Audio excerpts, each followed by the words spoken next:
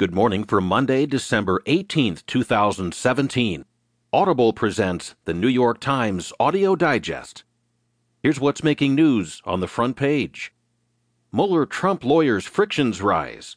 EPA staff fears effort to target emails of critics. And ally of the little guy in words, not actions. In today's national headlines in New Jersey town, tax changes create anxiety. Hidden victims of sexual harassment, hotel workers, and McCain returning home, likely to miss Senate tax vote. In today's business headlines, if everything is a la carte, what does airfare buy? Troll farms are potent on Instagram propaganda, and the perils of mining data to jest about user habits. There will be more business stories, more national and world news, a roundup from the sports page, and New York Times columnist Charles M. Blow. Now, as selected by the editors of the New York Times, here are the stories on today's front page. This is the top story. Mueller-Trump lawyers' frictions rise. Reported from Washington by the editors of the New York Times. For much of the 7 months since Robert Mueller was appointed special counsel, President Trump's lawyers have stressed their cooperation with him. But in recent weeks, as the investigation has reached deeper into Trump's inner circle, that image of cooperation has begun to fracture. Trump's lawyers and supporters have increased their attacks on Mueller. The latest salvos came over the weekend when a top Republican senator said Mueller should examine his team's political leanings, and a lawyer for Trump sent a letter to lawmakers saying the special counsel had improperly gotten emails from the presidential transition team. Not looking good. It's not looking good. It's quite sad to see that my people were very upset about it, Trump said on Sunday. While Trump also said he was not considering firing Mueller, the mounting attacks have fueled concerns that he is preparing to do so. Eric Holder, President Barack Obama's first Attorney General, said on Twitter on Sunday that any such move would be an absolute red line. Legal experts said there was no indication that Mueller improperly obtained the transition emails, but amid the criticism, his office issued a statement on Sunday defending how the information had been obtained during the inquiry into Russian election meddling. When we have obtained emails in the course of our ongoing criminal investigation, we have secured either the account owner's consent or appropriate criminal process, said Peter Carr, a spokesman for the special counsel's office. A lawyer for Trump said in a letter to Congress on Saturday that the General Services Administration, which had the transition team's emails, had handed them over to Mueller's investigators in August, without allowing transition team lawyers to review them.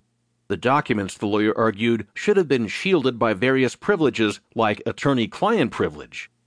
The materials, said the lawyer Corey Langhofer, were the property of the transition team, and therefore it should have had the chance to decide what was given to investigators. This is the second story on the front page. EPA staff fears effort to target emails of critics. Reported from Washington by the editors of the New York Times. One Environmental Protection Agency employee spoke up at a private lunch, saying she feared the nation might be headed toward an environmental catastrophe. A staff member from Seattle sent a letter to Scott Pruitt, the EPA administrator, raising similar concerns about the agency's direction. A third went to a rally where he protested budget cuts. Federal records show that within a matter of days, requests were submitted for copies of emails written by them that mentioned either Pruitt or President Trump, or any communication with Democrats in Congress that might have been critical of the agency. The request came from a lawyer working with America Rising, a Republican campaign research group that specializes in helping party candidates and conservative groups find damaging information on political rivals, and was looking for information that could undermine employees who had criticized the EPA.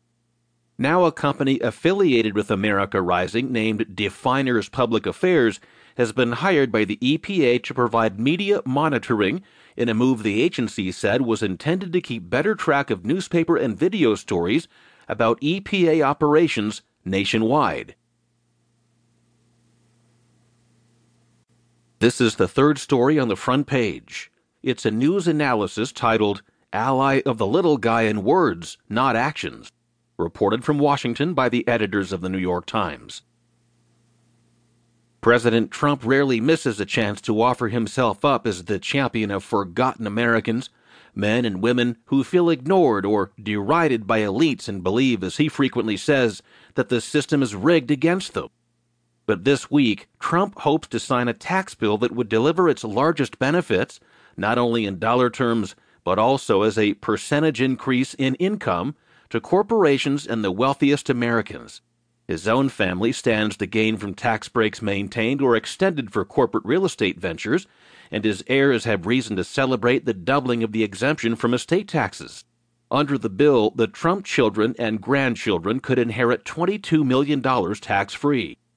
Last week, the Federal Communications Commission reversed net neutrality over the objections of consumer groups and owners of small internet businesses who fear that without the protection, giant internet